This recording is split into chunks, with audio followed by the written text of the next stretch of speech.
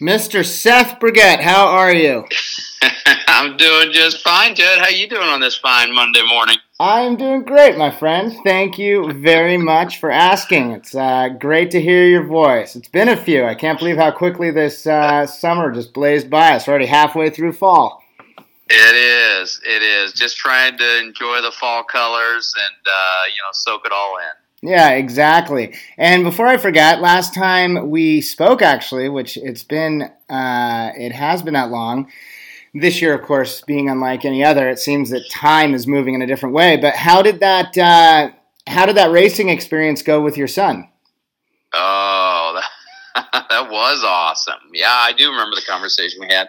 So for his 18th, I rented the track during COVID, and the head coach for the track, and we brought out a drone and we watched his. If you're familiar with driving, the driving line through the curves and through the corners, yeah, and he just did outstanding. And so one of my favorite parts is getting to the second day, and I was in my race car with the video, watching everything that's happening in front of me, and we're in a dogfight, battling it out, and just having a great old time. So it was like the ultimate. My wife gave me this thing. If he gets hurt, we're done. It's over. Don't come home if he's hurt. We had a great time, and restaurants were just opening up in Tulsa is where we went, and so we were able to sit down and have a meal and do that. It's once in a lifetime. It was good stuff. Absolutely. Exactly. Once in a lifetime. Very cool. You just made me think of something with respect to, you asked me, you said, I don't know if you know driving, but with respect to the line, the driving line and sure. Right. And you made me think of a book, and I wonder if you've read it. Just in my opinion, just one of the greatest books of all time, and such a great driving book, even for someone like me who's not a complete gearhead. But have you ever read The Art of Racing in the Rain? I have not. I have heard great things about it. So I'm going to send you a copy of that book. It is truly one of the most. Do you love dogs? Oh, yeah. Okay, so if you love dogs, obviously you love driving, racing, etc. It's truly one of the greatest books ever. I'm going to send it to you. No kidding. I would love that. I appreciate that, Judd. So I always put a couple of books on my calendar for the year, and I always put like most people, put way more on than you can get done in a year. But I look forward to it. That'd be fun. I'm going to get it out to you today. You have my word. Awesome. And so on that note, my friend, how have things been? When we last spoke, it was basically June. So that was an interesting time. Obviously, the initial COVID element had occurred with respect to the lockdown, et cetera, et cetera.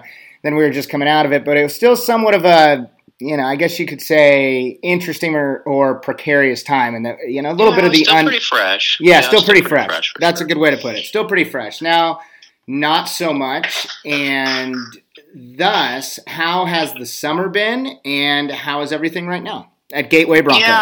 Yeah, I would say, summer was a little spotty. Good overall, but a little spotty, I think. In the end, people were just on vacation. They seriously were on vacation. And I was talking to our folks in the Hamptons, and one's a contractor, the other's a real estate broker there, and he said, they're doing more deals than they've ever done, and people are not finishing up in the summer and heading home on Labor Day. They're staying there through the fall. Oh yeah. So it's a really weird dynamic that way, and we saw that basically August was really quiet, and then all of a sudden, September happened, and it was like a bit of a fury, and then October has been pretty similar.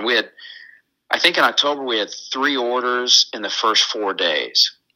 Wow. So very, very, vigorous is the way I would put it. Right, I don't know what else to say. It's Now that's just the first few days. It's quiet right now, but we've got an article that we're doing with Detroit Free Press. That'll go out on USA Today and Detroit News and others. And so that's nice. That interview happened today, and then we'll go up and do a photo shoot on Wednesday. That's going to spark some things. Absolutely, no doubt about that. Yeah. She thinks the story is going to be so good it's going to go viral. So we'll see. Awesome. I will remind your little dream team there to send me that. That I not only the article in general, but further having its inception point in Detroit, I think is probably spot on, perfect for you, right? Yeah, it's going to be good. I think it'll be strong. So they're getting some interviews with our clients. Our clients are all stoked and happy, and they're like, "Sure." We had two folks from Michigan, one from Detroit, and so they're both stoked, and I think the interviews are going well, and so it'll be fun. I think that's going to spark on some pretty good. There'll probably be a tail of that, right? That could go. I think it's going to be front page on the 18th, which will be Sunday. So nice. That'll probably last for a few weeks in terms of kind of, driving some traffic. Absolutely. Especially right now. And let me ask you this. I know obviously it's, it requires some guesswork, and you're absolutely correct in terms of this year, unlike any other in general, but when it comes to people and their vacationing, which has thus, as you put it, kind of correlated into more of their vacationing / living, whether it's in the Hamptons or people are, the Hamptons this year, as an example, in April, they saw a surge of over 30,000 more guests than they would see even in the summer. And then, as you put it, those people stayed. Then you're seeing that in the Aspens and the Vales and the whatnots of the world. And I think that, in my opinion, would be a huge positive for you, because you would have these this affluent audience, if you will, that perhaps, have spent most of their time living in the metros, whether it's Chicago, New York, you name it, and then they now have relocated to whether it's the Hamptons or Nantucket or Aspen or whatnot. And so a new component of their lifestyle would be a Gateway Bronco or an Intrepid powerboat or something that they've always dreamed of or wanted but never pulled the trigger on because they spent most of their time living in that $30 million loft in New York. I think that, the reality is, I know it's only one data point, but just got off of a design review from a client, public CEO, Aspen.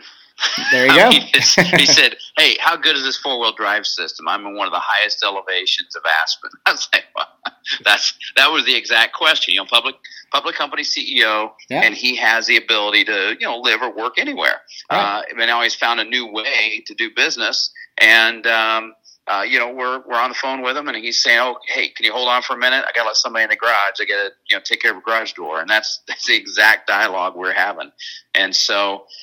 I think it's good. I think it's. I think that it's helpful and beneficial to our business, and it's just unique to see it happening so profoundly across the nation.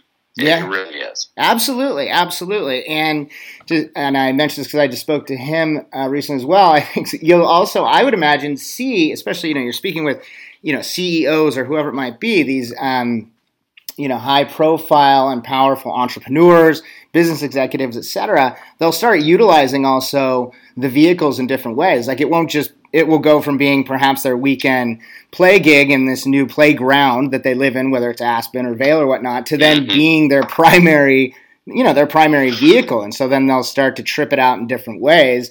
Ken and Intrepid powerboats again. The two of you, I consider the geniuses in your respective fields with respect to you and the Broncos and him and the powerboats. But he was saying now with their boats, they're seeing people that are turning the boats and they're putting literally offices within them. And so I would think, with the Broncos though, again, in having it doesn't surprise me at all that, and I think that's so great that you literally were on the phone with a CEO up in Aspen, and it makes complete sense. And again, I think that you'll see a strong and ongoing, consistent new source or elevated in source of business with respect to people. I mean, I would imagine there are so many individuals that they probably, they've heard of you, they've seen your ads, they've heard your voice, and it's just been a bucket list item to get the Gateway Bronco. And now there they are. right there in their Yeah. front yard, Yeah. backyard, and they call you up. Yep, for sure.